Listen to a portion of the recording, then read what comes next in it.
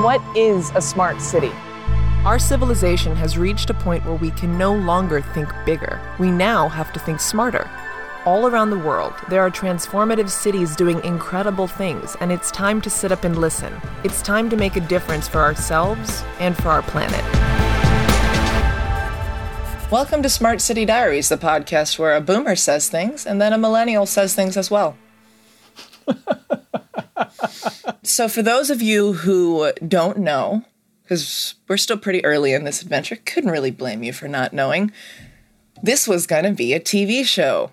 Still is going to be a TV show, but we've taken a little bit of a break that I would call not super consensual because COVID showed up. And we basically were all forced into our homes, unless you're unlucky enough to be considered an essential/expendable worker. And in our homes, we decided, well, we can't really make the show that we wanted to make. So what can we do? We can do a podcast. So fast forward, easy peasy, no setbacks whatsoever. Here we are. My name is Ana Acosta. I am one of your hosts. I'm here with my mother and co-host, Debbie Acosta. Mom, what are we going to be talking about today? Well, it sounds like a dry subject, but it's one of the most interesting subjects that everyone should know about. And it's big data. And what's the difference between big data and small data? And what does it have to do with you? Stay tuned. We're going to find out. But meanwhile, I know you've been looking at a lot of good stuff going on in the world today. What have you found that you'd like to share with us? So the first thing that I wanted to talk about this week that I thought was super interesting, there was a New York Times story that came out in just the past couple of weeks about a scientist named Katie Curico. And this is not a name you should necessarily know. She's not famous. That's sort of the point of this news story. Basically, Katie is a scientist whose work, along with her peer, Dr. Drew Weissman, their work was the basis for the COVID vaccine. So her work is with mRNA, which has been historically, despite the fact that it's making such a crucial difference in our lives right now, historically, apparently this has not been a very in vogue thing in the scientific community, which is something you kind of can't know unless you're in the scientific community. Like, I had no idea that people focusing on mRNA were kind of, not taken super seriously and kind of just pushed off to the side. And so basically this woman is 66 years old, and the work that she has dedicated her entire life to, despite being told it was worthless and not worth doing, is now fundamentally, it's giving us what I would call a glimmer of hope with this vaccine, obviously. But the point of this for me is this woman's story. She's 66 years old. This is the first time her work is being taken seriously, and it's changing everything. She's never had her own lab. She has struggled with funding her entire life. And let me see. Struggling to get grants, never had her own lab, and has never earned more than $60,000 as a salary. That is when you take all of that, you could chalk it up to bad luck, right? Which is usually the kind of story. This gets trotted out as being inspirational, generally, in our culture. As she, against all odds, changed the world, and she's just this great person now because she was never in it for the money, blah, blah, blah, all of the crap they usually say. But to me, what I hear is how many Katie Curicos exist right now that are working on things, or that could be working on things that are told they're told it's worthless, or they're not financially supported enough to keep doing the work. Humans, we don't know everything in terms of what is important, and so many of the decisions we make about who gets resources and what gets allocated where is just ego-driven, because someone decided mRNA wasn't valuable. And they could have been right? Like, that's the thing. It could have been that this went another way. But the point is, we don't know. And so I just want us to look harder at who it is that we exclude from the conversation and who it is we decide's work is worthless. Because the next person who doesn't get funded and the next person who's not paid a living wage might be the person who's going to cure the next global pandemic. So I just thought that was interesting. That reminds me, that story is interesting because it reminds me of the story of Hedy Lamarr. This woman who was born in an Eastern European country, eventually married a German general during World War II, was incredibly off-put by the work that her husband was doing, eventually emigrated to America, and along with another individual, a woman who's an actress. So she became a famous actress. Right. You'll see her on screen. Beautiful woman. She's a beautiful woman. She was also smarter than hell. She invented the first secure Wi-Fi. Basically, for our viewers, that's the basic way to boil it down. She invented and patented the first Wi-Fi. And she invented World War II because the Germans were continuing to pick up the messages and were able to bomb a lot of the early ships and submarines. And so she said, well, wait a minute, here's this secure Wi-Fi. You scramble the numbers, they can't see the messaging, but they just said, go away, little girl, this is a man's world.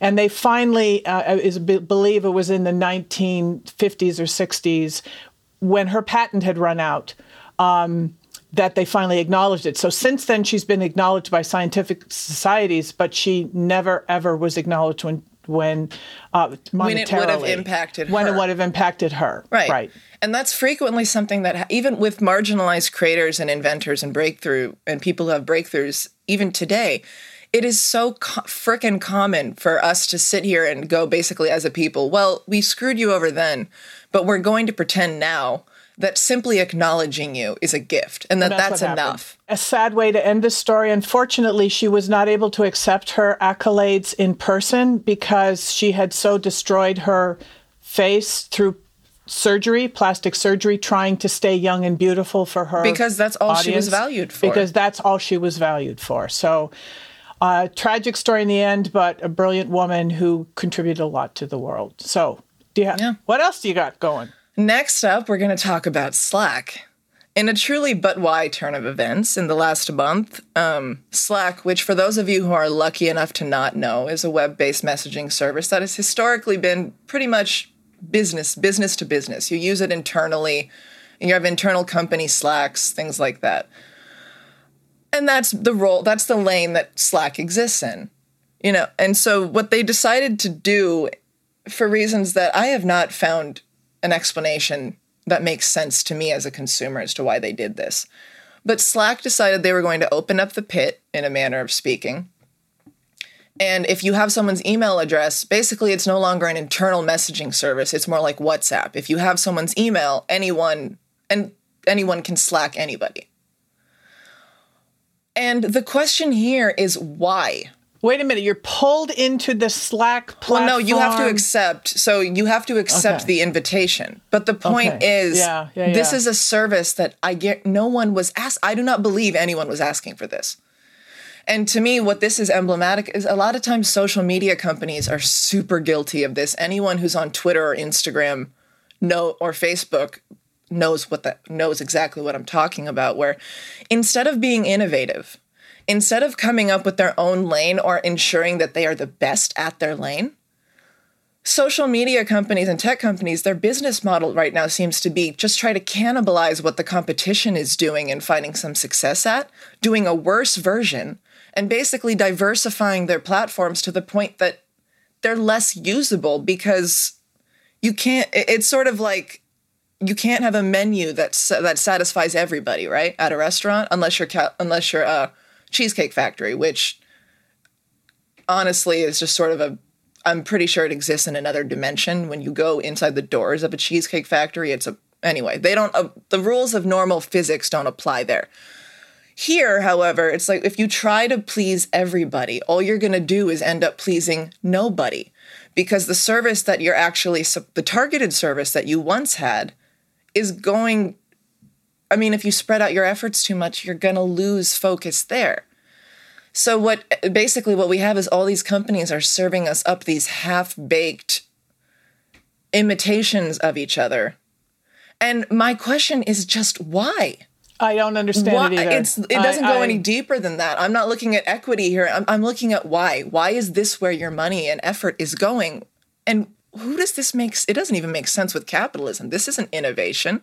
So I don't know if this is a my age thing because I didn't grow up with tech, but I'm often so freaking frustrated with somebody inviting me to a new platform that I now have to get on and I have to give all my data to, and I have to, when you already had 30 platforms to manage 30 platforms, and then now I have to figure this one out. And again, I love the story of Slack because it started off as a simple conversation platform, right? A business conversation platform. You could store, I don't even know if you could store documents on it. I can't remember because I never really got into it.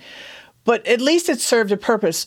When are they going to add video? I mean, they're going to add video next, right? In which case, why should we use them? Why not just use Microsoft Teams, which has its own problems, but at least it's built into everything else I'm using. It's not something else that's new. And it's just one of my, well, you know how I feel about social media in general. I do. Oh, and I've burned out on it a lot over the past year. Something about the pandemic, because I'm a millennial, and we sort of were the first generation to go all in on social media just because we were there. We were young when it hit, which made us the earliest adopters. And of course, Gen Z has grown up with it sort of always being an omnipresent part of their lives. So also very connected there.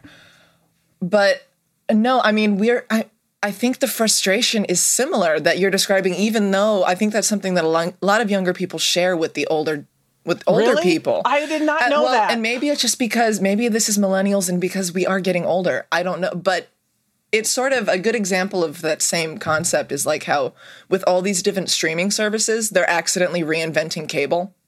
Like that's what is happening. If every single frickin' channel has its own paid streaming service, the market is going to saturate, gents. Can't do that forever.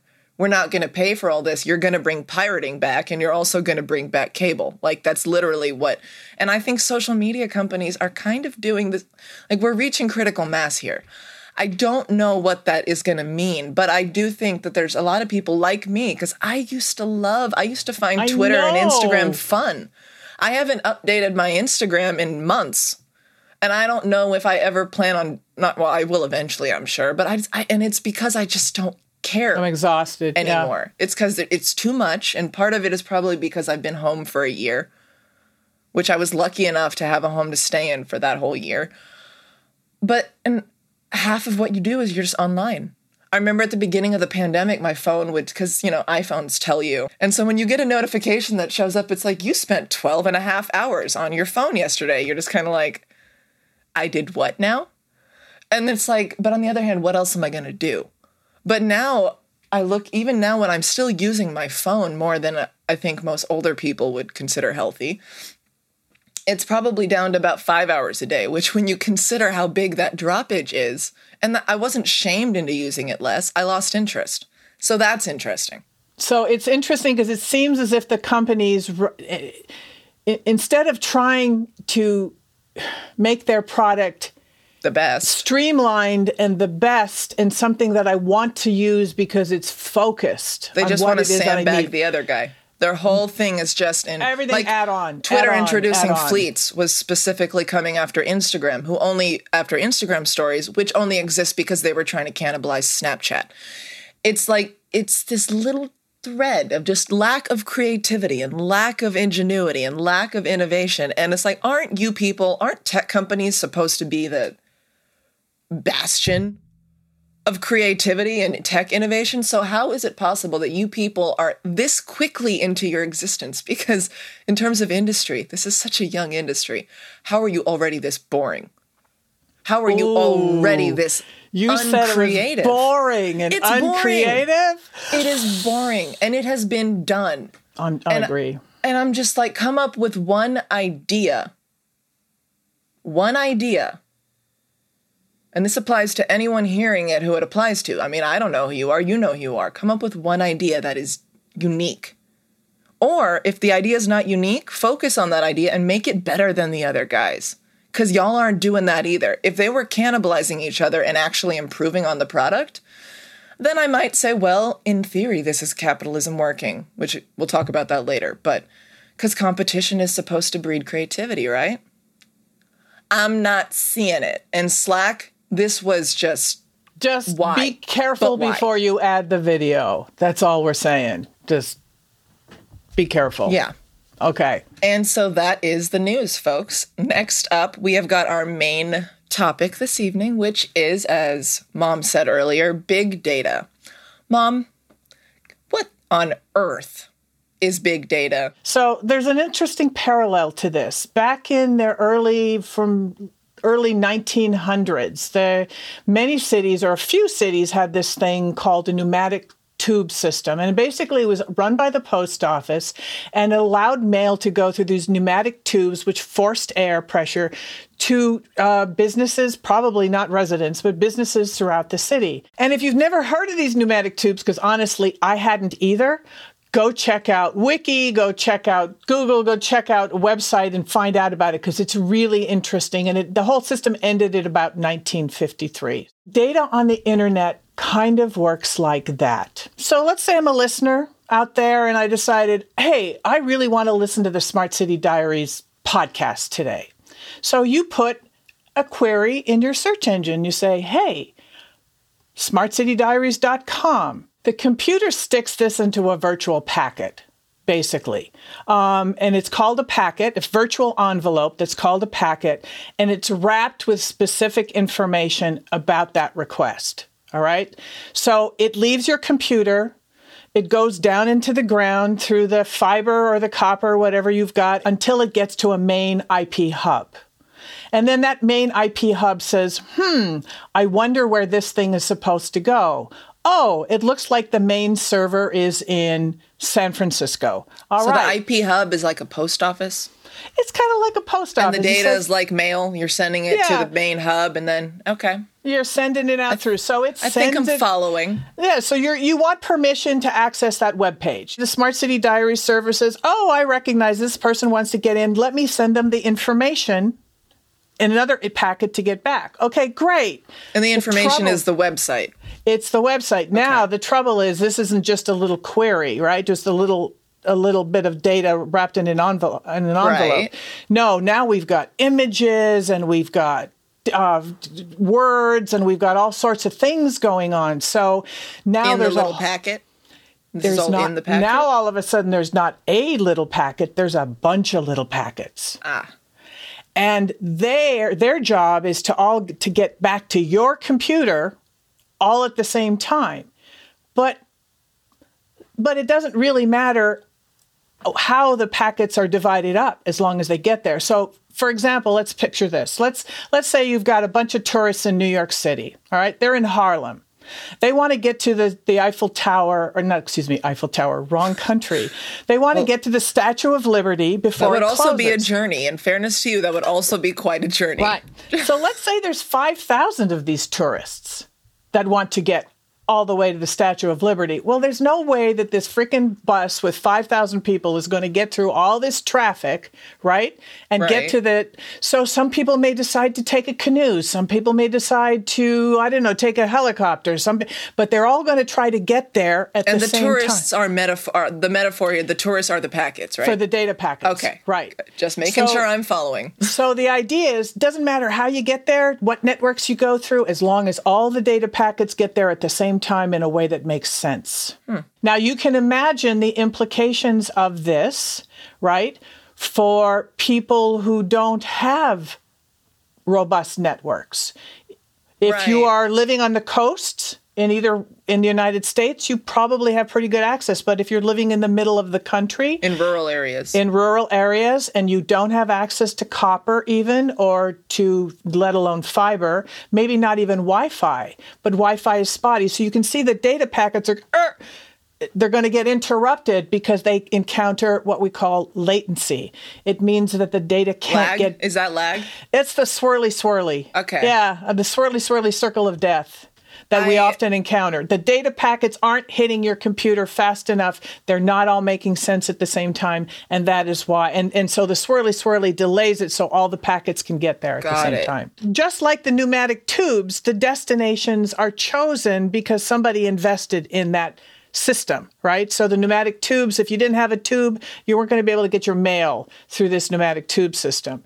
If you don't have a computer, if you don't have access to the internet, a fast access to the internet so that you're able to upload or download videos, or be able to access some of the interactive websites that are beginning to pop up around education, or even trying to attend your college or your kindergarten class with Zoom. What happens if you don't have access to that? If you don't have access to the hardware that gives you access to the data that you need? This is where equity comes into the picture.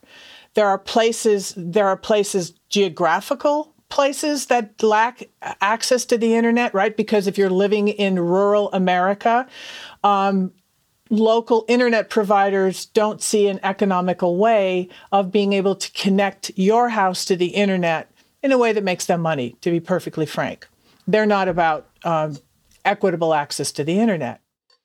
So, and it's not just the rural areas, but it's also in our inner cities, where internet providers don't see being able to make a profit. They also will refuse to pull fast broadband into communities. So this is the dilemma that cities now have.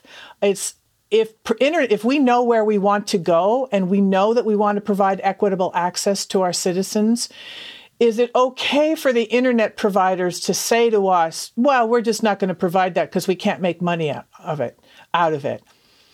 Is it okay for them to do that and just stops everything in its tracks? Or do cities have a responsibility, again, life, liberty, and the pursuit of happiness? Do they have the responsibility to the people living in their community to be able to give them access to the internet, which is now no longer something nice to have, but it is something that we absolutely have to have for living, working, and playing. Cities have a responsibility to make sure that their citizens have access to this data and to the internet. So that's why this is important. This is why we want you to understand how data works, how your data works, the fact that not only are we getting access to data, but we are giving our data. This isn't just about how you use data.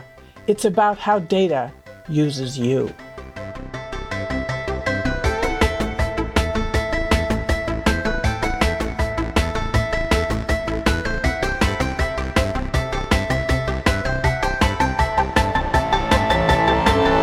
Joining us today, Carl Nielsen is an experienced data and technology leader who specializes in helping new startups go to market globally, something I'm really passionate about as well.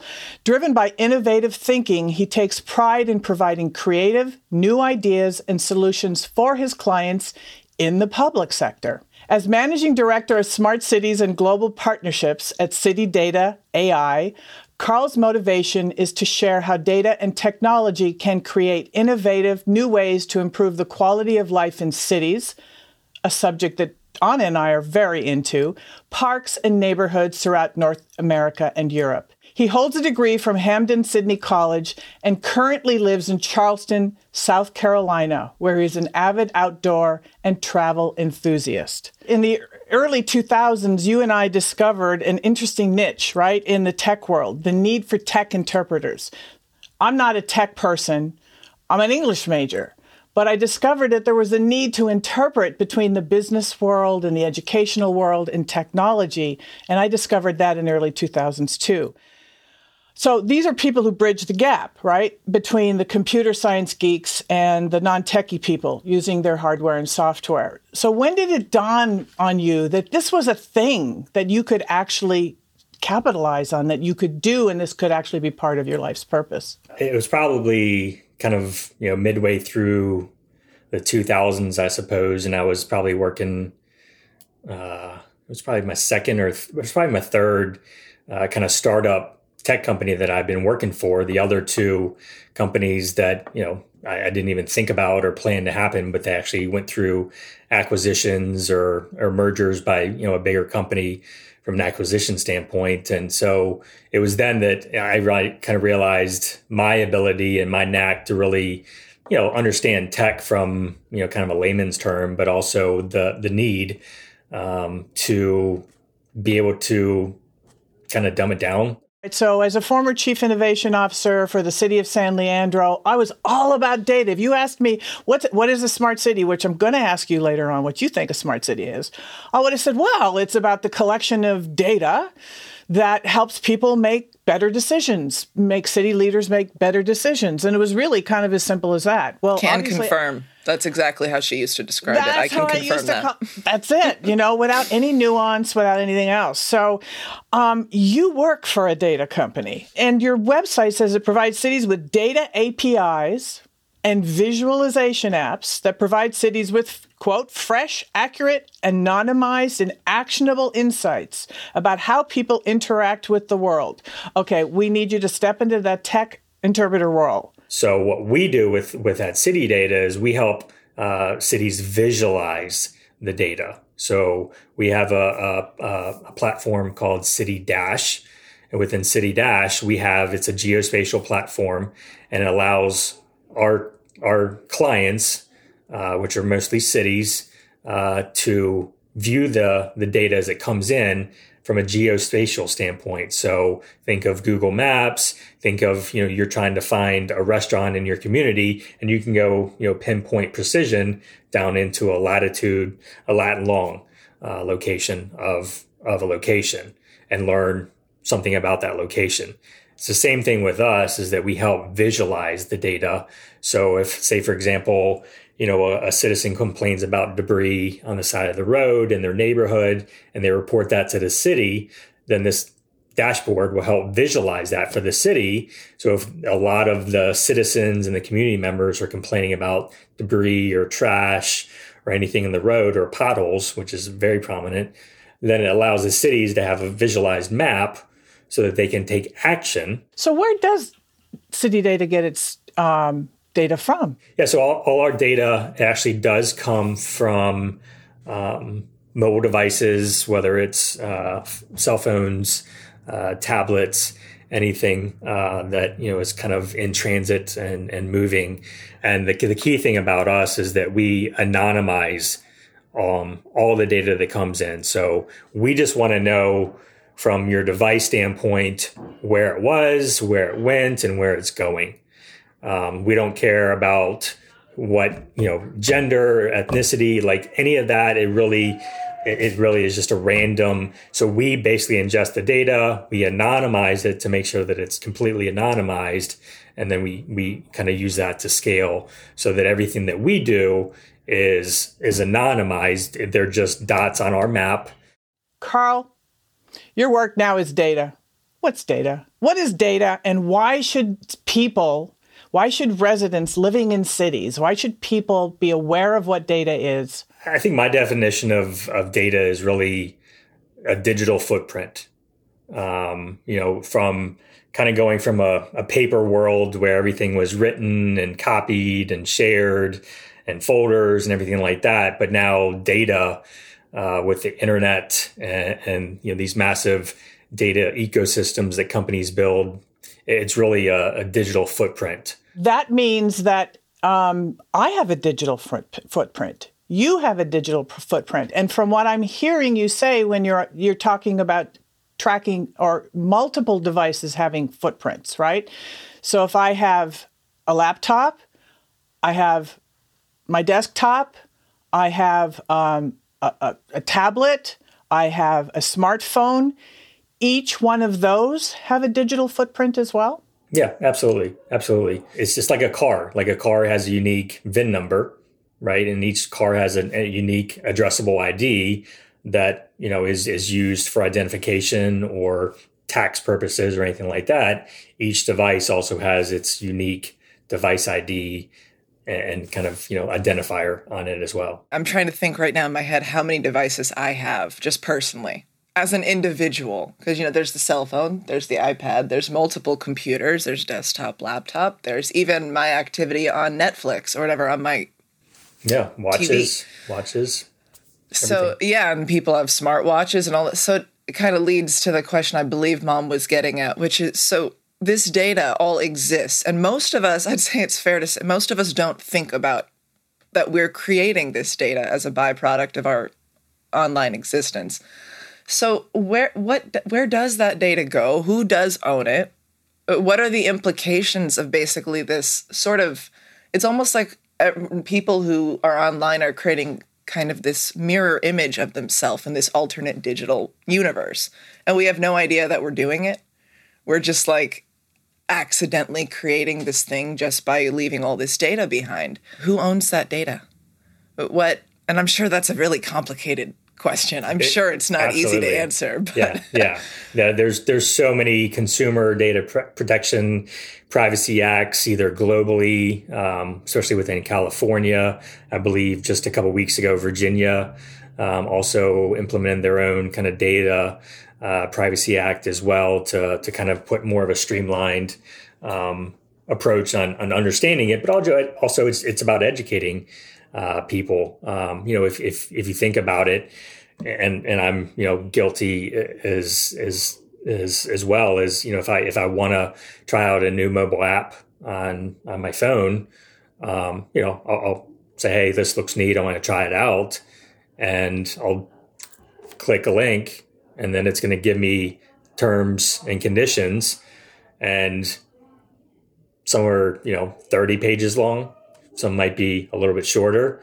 And so unless you really want to read through the fine print, you just hit yes, because I want to see what this app does. But in there, all these companies have to have a data privacy policy. I also feel like that's never as simple as, because I know that what you are saying is true.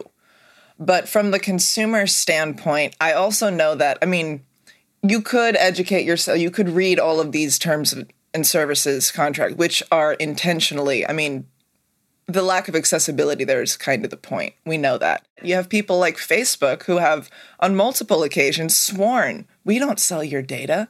We're not doing this. And then it turns out, oh, wait, but they were the entire time. And they just kind of go, oopsies. Or it was a mistake. We had no idea that this was happening. So it sounds to me like this is a really complicated subject, and that this is why people should understand more about what data is, right? Right. And that really answers the question. So this actually leads to the next subject that is a perfect segue into the subject of implicit or hidden bias, right? In software and even in software development and data collection. And I'm just going to bring up a couple of very real cases. And this is the one that always continues to floor me. It was back in 2015, software engineer Jackie Alsine pointed out that the image recognition algorithms in Google Photos were classifying his Black friends as gorillas. Google decided to fix the problem by blocking its image recognition algorithms from identifying gorillas altogether. Because that makes more sense than fixing the actual problem, which is that your AI is racist. Right. So just bringing up some examples. In Katie Metz's just published book, Genius Makers, The Mavericks Who Brought AI to Google, Facebook, and the World, he points out that bias in data sets has already skewed decision-making in harmful ways, and Metz foreshadows the growing and potentially dangerous power of AI to fool public perception. All we have to think about right now in terms of that is these platforms where famous heads, right, are being manipulated to sing songs, to do things. They're fooling the public. We don't know whether that was really Barack Obama singing that song. The deep fakes, yeah. The deep fakes. So we can imagine how that can go. And then bringing it even very, very, very close to us. In December 2020, Google fired Timnit Gebru, one of the most high-profile Black women in her field, and they had just hired her. She was co-lead of a group focused on ethical artificial intelligence. And after she notified management that her team was working on a paper about the ethical risks around Google's same language models, she was fired. So the question then... So Carl, it's obviously data companies have responsibilities. What responsibilities do companies Lake City data have toward their client cities to ensure that the data does not contain implicit bias that could impact decision making. And of course, over the last year, we know that this has become incredibly important with the advent of Black Lives Matter, more recently with the attacks on our Asian Americans. We know that implicit bias exists, right? We know it. So, of course, the people programming the software are going to, depending upon who you hire, are going to have this implicit bias in their programming.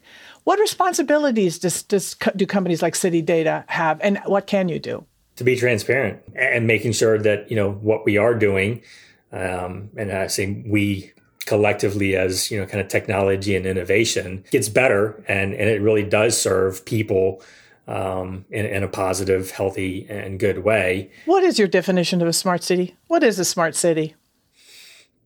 Got me at the end on that one.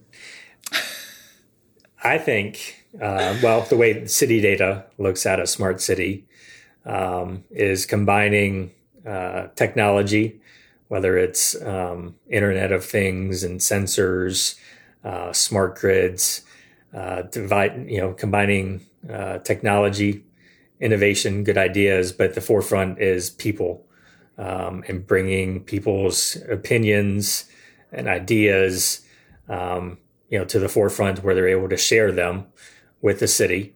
And the city leaders are able to use that data, that technology, and the innovation to create, a community that is thriving and that, is making it a better place to live, whether it's, decreasing pollution, cutting down on, traffic time, just making it easier for the citizens to communicate, issues they're having in the city. So for me, it's a blend of technology, innovation, and citizens' feedback. It's about people. It's about serving I like that. people, right? So that they can, in fact, do what our Declaration of Independence said we could do, which is to pursue life, liberty, and the pursuit of happiness. So with that, thank you very much, Carl, for this interview. Hopefully our listeners will understand a little bit more about data, how it relates to them, and that it does relate to them. And we're going to be talking so much more about this in the coming weeks. So thanks a lot, Carl. Appreciate it. And we'll see you around the internet.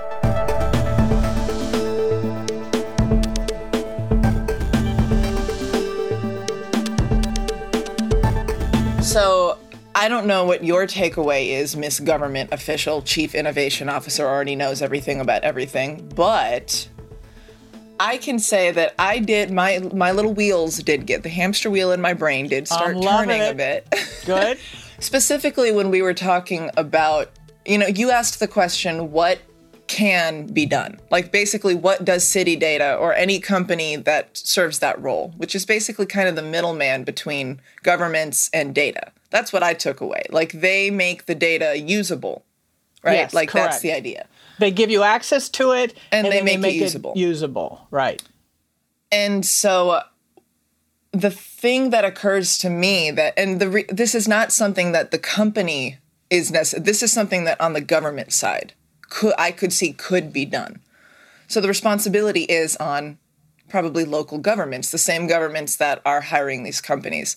So the concept that I'm basically trying to mirror that usually is only consumer facing actually, it functions the same way in employment agreements, but I basically am thinking of the idea of a morality clause, which of course is something that has historically been used to be punitive and discriminatory, frankly.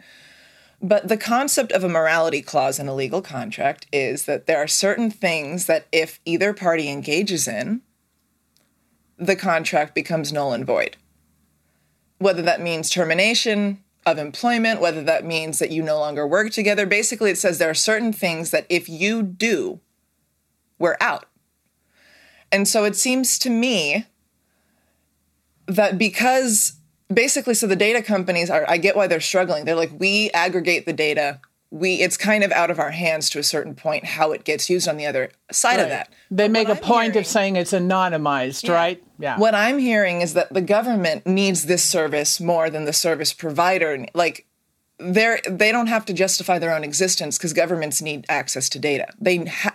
You kind of have them between a rock and a hard place. So if these companies started putting oversight morality agreements, which of course companies like CityData would have to decide that they wanted to put themselves out there to do this, they could basically hold governments accountable that way, and private companies basically saying, we have an independent committee providing oversight to how this data practice is actually being used, whether you are adhering to your own terms and services.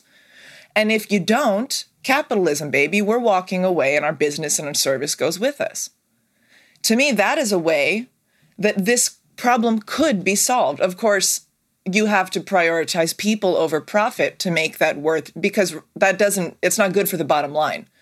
You're pulling out of a contract for ethical reasons, not for financial ones. And this is why it is not natural in capitalism for companies to make moves like this. But I'm sorry, that kind of thing, and obviously this is something that I just came up with in the last half an hour. This is not fleshed out, and there are going to be pitfalls I'm not seeing. I acknowledge all morals, of that. right? And who's right? I acknowledge all of that. But if we're talking specifically about data transparency, that is the ethical standard here. It's literally, are you doing what you are saying you're doing? Are you doing what you're telling your customers that you're doing? And also, is this behavior ethical in terms of privacy? Because if the idea is that we're all anonymous, that has to actually be true. And I don't mean to be defeatist, because I do think there's a way to fix this problem. But I'm just saying I realize how complicated it is. I'm not coming on here pretending this is an easy fix.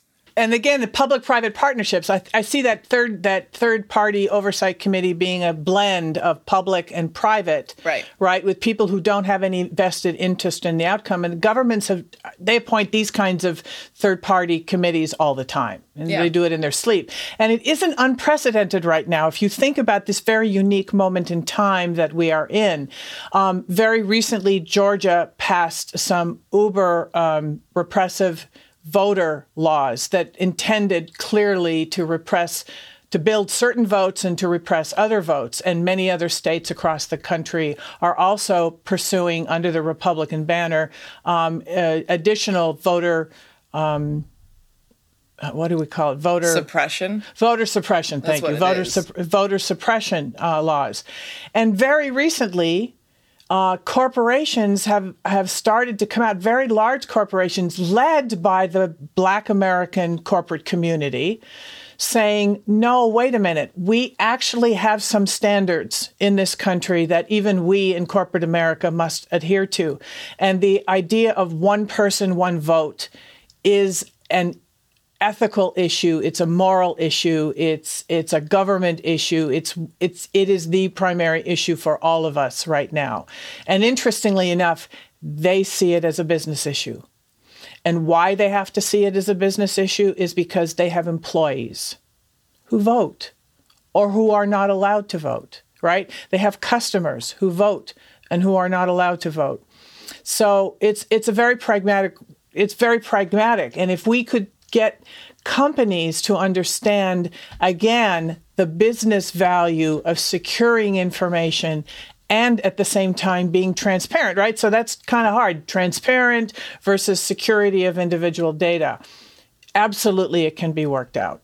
Corporations are beginning to see that it's important for them to weigh in on things and ethical issues that in the past they have run screaming from the room from. I just have to say that that we have reached a strange time in humanity when we are actually looking to our corporate overlords to hold the government accountable. I don't care what else is going on. If you get to that point, something's weird. Something is really strange, isn't it? And we're also going to talk about this a lot more, that corporations don't have to have just one single bottom line. That in fact, modern corporations, entrepreneurs are now thinking about triple bottom line. And that means not just profit, but people and planet. So shareholders are able to hold their executives accountable to all three bottom lines. That's not widespread yet, but it's coming. And we would love our viewers to know that's coming and in their own worlds hold businesses and corporations accountable for that. Long ways to go, but that's ultimately what we'd like to do. And miles to go before we sleep. Yep. That about covers it for our data episode of Smart City Diaries. Thank you so much to anyone who is listening and or watching, or some combination. You know what? Astral projecting, I'm not judging. If you're here, we appreciate you, and thanks for that. Don't forget to smash that subscribe if you haven't done it, but more importantly, check out our Patreon and our blog, because we are going to have, for every episode, including this one, by definition, that was redundant, sorry. Point is, we are going to have supplementary content on our blog for every single episode that we do. So if you were looking for any links, actionable items, fun things of that nature, just go ahead and check that out. smartcitydiaries.com. Stay tuned for future podcasts, because we're going to be talking about blockchain. We're going to be talking about smart buildings. We're going to be talking about smart lighting. We're going to be talking about how you can secure your data so that other people can't get at it.